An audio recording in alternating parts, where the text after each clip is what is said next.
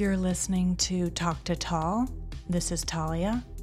I have helped people in varying capacities, whether it was how to get divorced, how to come out of the closet, how to feel better in my own skin, start a new career, move across the country, move across the world, working on their addiction, how to be honest. It's very easy to lie to ourselves. I like to say the truth is erotic. Let me help you find yours. Should I call you Tal or Talia? Either. It's nice to meet you. Nice to meet you. Thanks for coming to Talk to Tall to have a conversation with a stranger. Today we are introducing someone to the Talk to Tall forum who I have never met or spoken to or seen with my eyes, except for right now. So welcome to the show, Sean. Thank you for having me. Wait, I'm doing some subtle staging. Okay, Even good. though the audience can't see me, you can, and that's all that matters. Okay. Exactly. I think I noticed that when I use a video, what comes out is a lot that it's all your senses are heightened, so you feel and interpret things differently because you see something versus just listening. So even just seeing you right now, I can almost kosher your t-shirt. Nice. I get a different impression than just hearing your voice. So I'm really happy that you decided to come to the show and do something you probably don't know anything about with regard to me or what we're talking about. And I don't quite yet either. It's sort of organic. I've only done a little bit of research on you, not to the point of stalking, but enough like opposition research, so I know what I'm in for. Oh, good. Okay. We'll see how it goes. So, hey, out of curiosity, does the audience know how we were introduced? No. So if you would like to contribute, That's okay to talk about? Okay. Well, maybe gently speak about it, and if I don't like anything that's said, we'll have my guy edit it out. But I have no. Go ahead. Why don't you give us a little synopsis? I'm Okay. technically just meeting you now, but how did I meet you? So we matched on a dating app, and this is our first date, such as it were. Exactly. Okay. It's like two strangers trying to navigate. Now, dating apps are that's a whole, we could probably have a series of conversations on that. But I find now at this stage of my life that it's interesting to see who you match with just for many reasons. You could meet someone that you go to shul with. You could meet someone that knows your rabbi. You could meet someone that could give you ideas of where to vacation in the south of France, or, I asked you if you would do my show. Why don't you tell us a little background about your who you are? I know you're a musician. Yes. I was born in the Pawnee Riverdale section of the Bronx. And I've been a professional musician since I was 17. And my biggest claim to fame is that I was the leader of the vocal group Rockapella, which was featured on the PBS television series Where in the World is Carmen Sandiego for 5 years in the mid-90s. And I wrote that famous theme song. That whole thing, what I just said, that's going to appear on my tombstone. That's my claim to fame. Wow, Since then, I've done lots of other great work as well. Oh, good. Well, congratulations on all that. Thank you. I'm happy that you're an active musician. That's powerful. And you're very tall, and I know you're Jewish. That's about all I know. You're a tall Jewish musician. And really, what else is there? How rare. Besides those two attributes, what else do you need? If you're tall and you're Jewish, what else do you need? Tall Jews don't really happen that often, I don't think. That's true.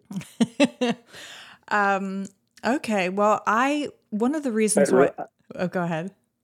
So if you're coming to me for relationship advice, you're probably not coming to the best person to dispense that advice, because I am the product of 6 generations of divorces, and I personally kept the string going myself with my own divorce. That being said, I think that we should employ a broader definition of what a successful relationship is. Maybe till death do us part isn't the definition of success. Maybe producing a great child, having many years of happy experiences and memories and personal growth. Maybe that's another definition of a successful relationship. Yeah, I absolutely think that that is. I like the notion of, when you end a relationship, where does the love go? And I think that so much of coming close to anyone for however long that you might be together, it nourishes us as human beings. So it's still a profound success despite it not being everlasting. And maybe that's something humanity came up with, that you're supposed to be with this one person for the rest of your life. And that's bliss. But a lot of times it's not. So you take the good with it and maybe make adjustments on headed towards your next relationship. How do you feel now, having those experiences? Is it something that you look at in your life thinking, I hope I find someone that meshes with me at this stage of my life, or are you not really concerned with that where you are? Well, I definitely miss being in love, because that is an intoxicating feeling that I think everyone should have.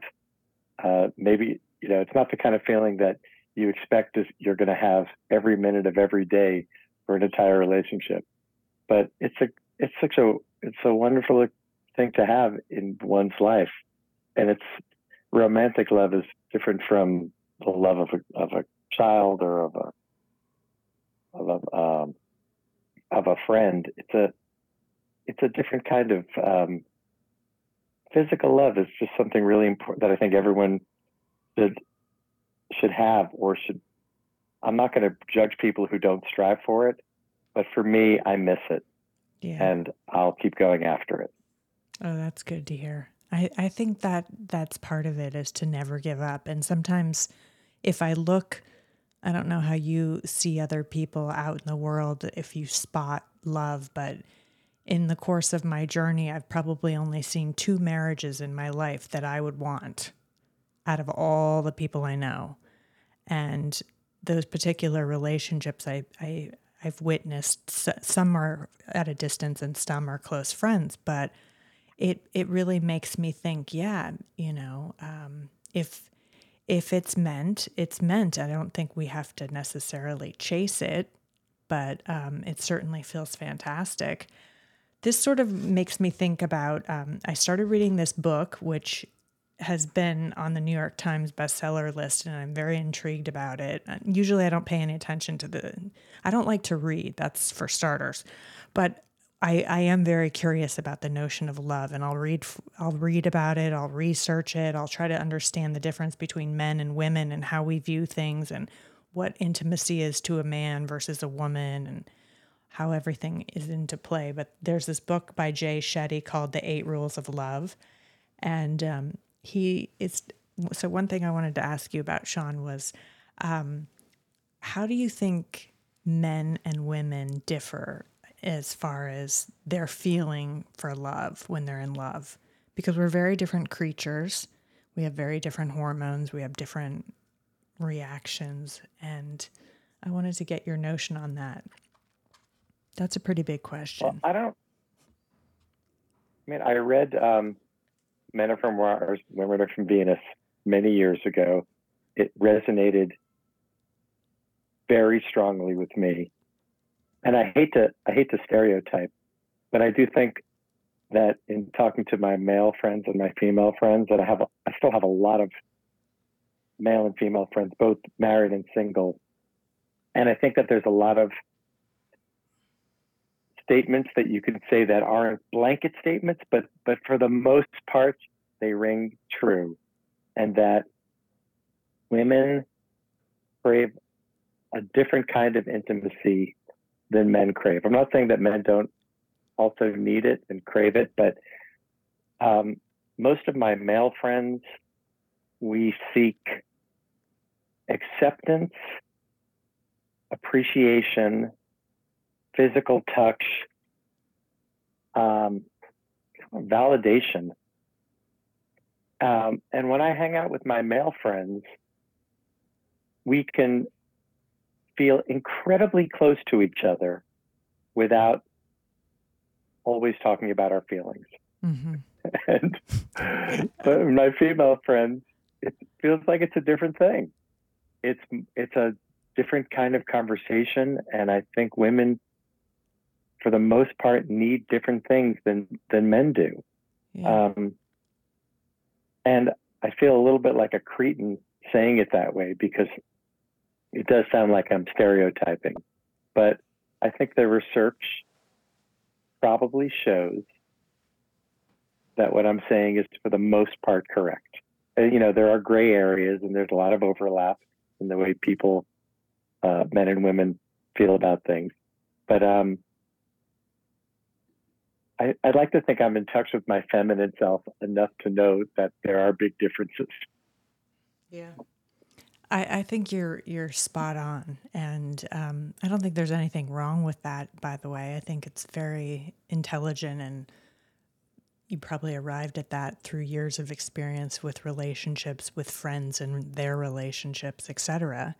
That we think differently, and it's kind of amazing. I feel that it's very yin and yang, because the things that we need emotionally sometimes as women from men they carry those traits, so it helps for a tighter bond in a way, but also our emotional reactions are very different. And I feel like I'm learning about this all the time, whether I'm in a relationship or not. I'm currently not in a relationship, and I too love, and I love to be in love, and I don't think it happens often enough, or very often. It's very rare that you get the right connection with someone, that you want to pursue something very extraordinary and kind, and you want to take care of how you feel toward them anyways. I think a lot of times women think, what should I be receiving from the guy? What should he be, how should he be showing me love? And I like to think, well, how should I be showing him love? How should I be providing the things, like you said, men like to be appreciated? It's interesting because I think it took me so many years before I realized that a man needs to be respected. That took a very long time for me to learn. That's interesting. You mean respected for his masculine traits, or just feeling that you do more than just like him or love him or be attracted to him, that you hold him in an exalted position? What do you mean by? I'm not sure what you mean by. I think you respect his opinion. Well, I think you respect who he is as a person, what he's trying to achieve, where he's going. Yes, definitely. His aspirations, his dreams, for however big or small they are, and in that way, it seems that men really need a best friend. At least in my thought, I think men want someone who they can run something by, who respects what they're going to suggest, even if it's an outlandish aspiration, but that you actually can help their confidence, which in turn sort of feels that you respect them. Yeah, one thing that I found is really interesting is that when my female friends vent to me, they're not always looking for my advice. But when my male friends vent to me, they're always looking for advice. Wow. And that is something that has taken me a real long time to sort of train myself not to knee-jerk reaction, give advice unless I know it's wanted. Mm-hmm. I know a lot of men are like this. They want to fix things. I know a lot of women who are like this too.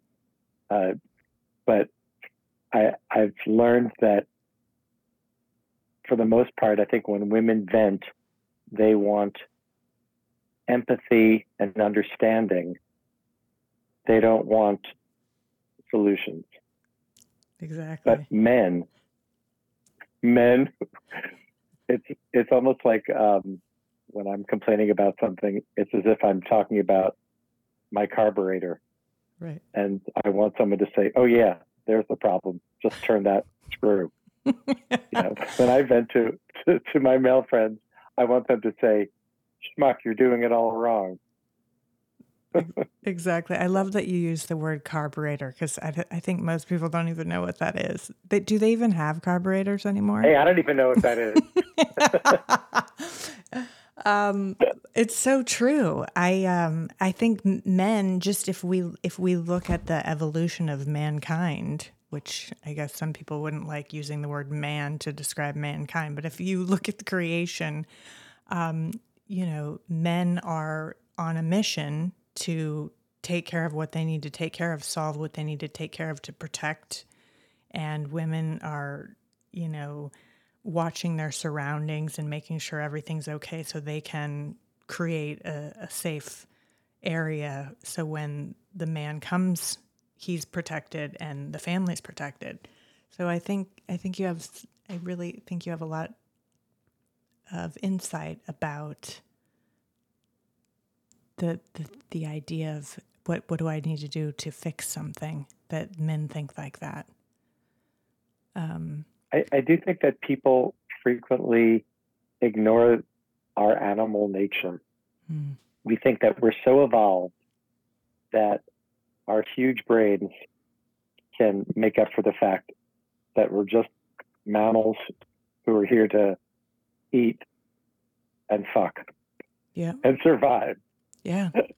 And so sometimes my happiest moments are when I have completely embraced my animal nature. Like when I walk past a steakhouse, my mouth starts to water from the smell. Mm-hmm. Complete animal reaction. Right. When I pass someone whom I find physically attractive, I'll have these stirrings of lust. Yeah. And to deny it as anything but pure mammal behavior feels kind of silly to me. Yeah. That being said, we live in a society and we have social norms, and we can't always act on our base animal natures. But I think to deny the fact that we are the product of genes and a million years of evolution is kind of strange. That we hold ourselves in such an exalted position because of our brains that we think that we can overcome all of our natural tendencies. Absolutely. That's brilliant and so point on. I think that when it all comes down to it, everything that we fight for right now as people in 2023, in the reality of where we came from and what we're about as mammals and little creatures, I always think of it as it's science. And it's been going on forever in some form. I mean, if you watch two squirrels in the kingdom or you watch two penguins or two insects, it's the same type of attraction toward the other. So I think that's brilliant. I'm glad that you mentioned that, and I always find that to be true too. I guess as a woman,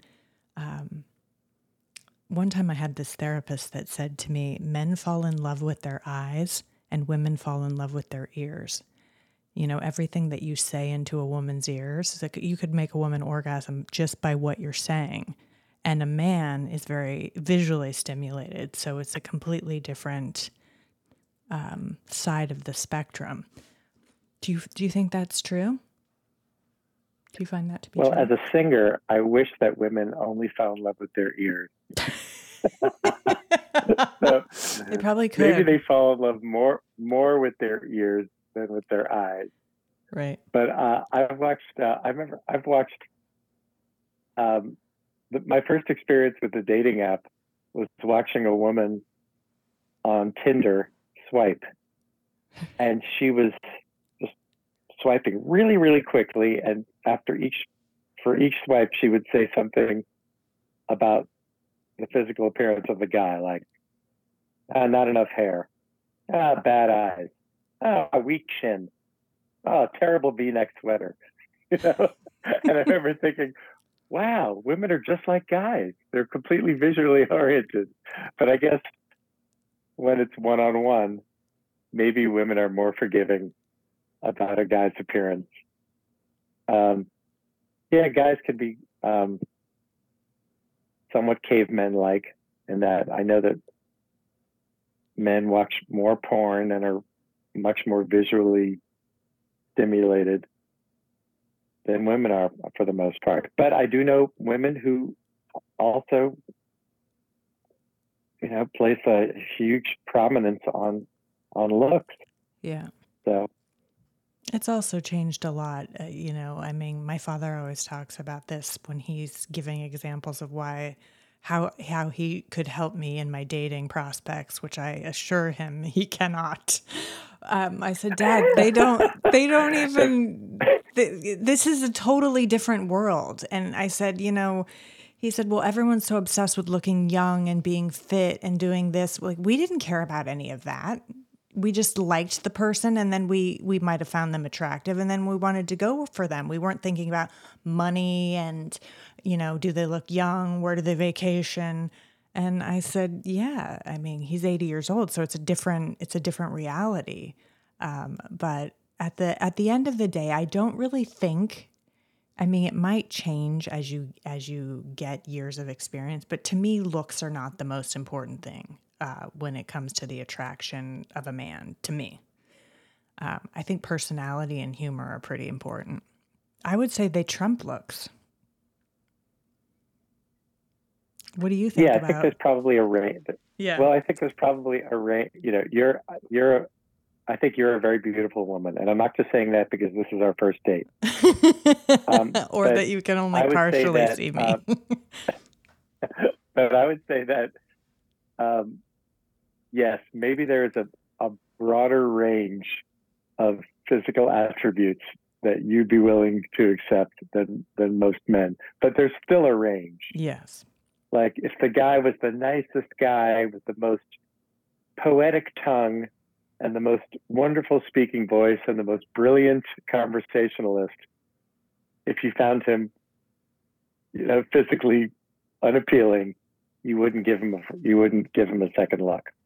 That's probably true. Am I right about that? I don't even think that's not even shallow, because I think that physical attraction has a lot to do with looks and chemistry. I'm not saying that people that I don't find attractive aren't physically attractive to other people. I'm just saying that I think that the things that you see, whether it's hair or facial expressions or eyes or shape of the body or height, they all matter. Yeah. Maybe they don't determine the success of a relationship, but they bring us together. That's very true. Do you think a relationship could grow into something just by a mere physical attraction? Yes, it could grow into a shitty relationship. And probably will. I think you and the end. Probably many couples that they still have a lot of sex, but they don't really like each other. They have such a physical chemistry that it trumps everything else. Yeah. And then there are couples who have a great friendship and a wonderful collaboration, but the physical chemistry fades. And that's also kind of depressing. I Yeah. mean, I've sort of been in that situation where you can co-parent really well and enjoy spending time with each other, but the things that drew you together physically maybe aren't there anymore, and that's kind of depressing because you'd like to think that, oh, aren't all these other things so important? The fact that we like to have dinner together and we laugh at the same jokes and we like the same movies and we love our family and we love our house and our kids, and but we still don't want to maybe don't want to sleep together anymore. Right. So it's that weird sweet spot Yeah. of trying to have it all, and that's why marriage, I think, is difficult. I believe it was Groucho Marx who said, "Marriage is a wonderful institution, but who wants to live in an institution?" Exactly. Exactly. Either Groucho Marx or maybe it was Jackie Mason. I'm not sure. I think it was Groucho actually, but I love I think it some was good. Groucho. I think I love some good Perry Como, Jackie Mason. Yeah. Yeah. Well, that's fascinating. And how long have you been divorced? Technically, not even divorced. Separated for over a year. Okay. Sorry about that. Yeah, it's okay. Yeah. Thank you. How about you? I've been divorced so long that I forgot that I was married. So, I mean, I'm trying to recall, sensory memory. I think I was married, but yeah, I was married. I've been divorced 19 years. And I've Oh, been, wow. and How long were you married for? just 3. I have had some pretty long relationships in between there, but I feel that I never made the right connection. It was someone was coming out of a divorce and I wanted to get married to them, but they didn't want to get married, or, just haven't found the right thing. But I think I wasn't really, I thought I was ready, but I think as I get older, I realize how important a relationship would feel if I'm blessed to find the right one. I would really be happy about that. So I mostly go to shul and I pray about it a lot and see what happens. Are you a believer? Yeah. Yeah. Yeah, it's strange. I mean, I'm very connected with my Jewishness, but like many secular Jews, I'm not a believer, but I feel very close to the tribe Yeah. and do a lot of Jewish things. I sing Jewish music and I've produced Jewish records and I've written many songs about my skepticism about religion, but about the things that I like about the tribe. Mm-hmm. But I've never been a believer. Yeah. Well, everybody has their own journey to their spirit side, and that's a good thing. So, The closest I ever feel to the tribe is when I'm singing the 2 albums of comedy songs that I wrote about being Jewish in cool. America. That's cool. I feel like I'm doing my part. Yeah, then you definitely are. We need that. Especially if there's any humor. It makes me think of Adam Sandler, singing. But what you said about marriage and relationships, mm-hmm. Marriage is a strange convention that we sort of impose on people, and there's all these government and financial and logistical benefits that society says, like, okay, we want to encourage you to do this thing, but I think the relationship is more important than whether you actually make it official, legal. That's what I've always felt. I mean, I like being married, but I would rather be in a great lifelong relationship than than only married for part of one. Exactly. I agree. I think the notion of marriage to me it feels like a bigger promise, a bigger commitment. I read something actually in this book that I was talking to you about earlier, that the difference between like and love, like, seems to beckon lust and attractiveness, and you see a rose that's really beautiful and you want to cut it and put it in a vase on your mantle, and you look at it with admiration, and you might go over and smell it and just look at it. But if you have love for something, you don't want to capture it into a vase. You just want to water it and see how the rosebuds bloom.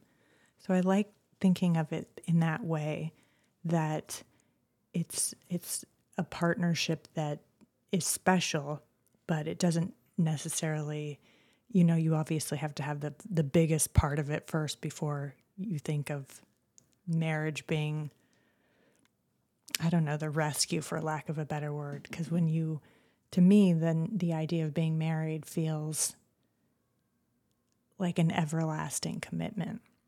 And people get divorced all the time, so that's kind of the weirdness of it. When I got married, I didn't think, oh, I'm going to end up being divorced. I just felt that it was the exact right moment, and I was the right person in that moment, and he was the right person in that moment. Yeah, and marriage, like what you said before, I think was really beautiful about love means nurturing the rose, not cutting it and displaying it on the mantle. Marriage for me, there is that element of ownership, which has always troubled me a little bit. And I guess it comes with the territory that you get married and all of a sudden it's not just the rules that you and your spouse make about the relationship. Society has all these expectations and rules about what your marriage is supposed to be. And I don't just mean monogamy, just about everything, about all the different legal and logistical things about healthcare and inheritance and children and property. It's like there's this whole other business part of it that is so strange. And I guess originally that's probably more where it came from. It didn't come from love. It came from business partnerships. Yeah. Joining two families together. And the love part is maybe that's the more modern element. And it's hard sometimes for those things to coexist perfectly. Yeah. I like the notion of being with someone who is your partner and they both have their own will to walk out. You're not married, let's say. They both have, you each have your own will when to exit the relationship, but you don't, because you want to nourish it and you want to stay. And so in that way, the Goldie Hawn, Kurt Russell kind of marriage, that they've been together forever, but they're not married, gives more freedom. Oh, is that right? They're not married? They're not married. Oh, wow. Yeah. And it gives more freedom to say, I accept you. And if you want to go at any point because you're not happy here or you need something else, you can go. We have history tying us together, but we're not married. So that's pretty powerful. So it does take a particularly strong relationship to withstand that. And I think one of society's goals is to make it very easy to get married and harder to get divorced. Yeah. You got the whole thing with lawyers and separating property. So I guess that's society or the people who invented all these rules. They recognize that we're weak and some impediments splitting up. If there was a time and everyone had a bad argument, they would get divorced. And at least this way, there's enough impediments in the way that it forces you to slow down and take stock, like, oh, wow, we get divorced. Oh, my God, we got to split this house up. What are we going to do? Yeah, exactly. It's a lot of work. But it would be nice. Yeah. But that makes what Goldie Hawn and Kurt Russell have all the more impressive. Yeah, They've managed to stick it out. Yeah, especially in Hollywood world. That's like 80 years. So I'm it's very nice to meet you, Sean, and thanks for coming to talk to us. And Thanks for having me. Yeah, and I would love to maybe join you for a seltzer or coffee sometime. That would be wonderful. Thank you. Okay, great. Then for me, mission accomplished. Okay. I'll probably ask you to come back on the show because we'll have way more questions about relationships. I think if we talked about this every day forever, we still would have huge conundrums between the two sexes. But thanks for very happy to come on anytime. Great. And I've written many songs about relationships and heartbreak. I'm not saying that any of them offers any good advice, but they're really catchy. Oh, good. Maybe we'll let you read some of your lyrics. Okay. Excellent. Okay. Thanks for coming. Have a wonderful weekend. Thank you, Talia. Bye. Okay. Bye. Thank you for listening to Talk Too Tall. If you are feeling like you need help to find your truth, please shoot us an email with your question to talktotalia@gmail.com. It's TALK, the number 2, TALLIA @gmail.com. You'll never know your truth unless you ask for it.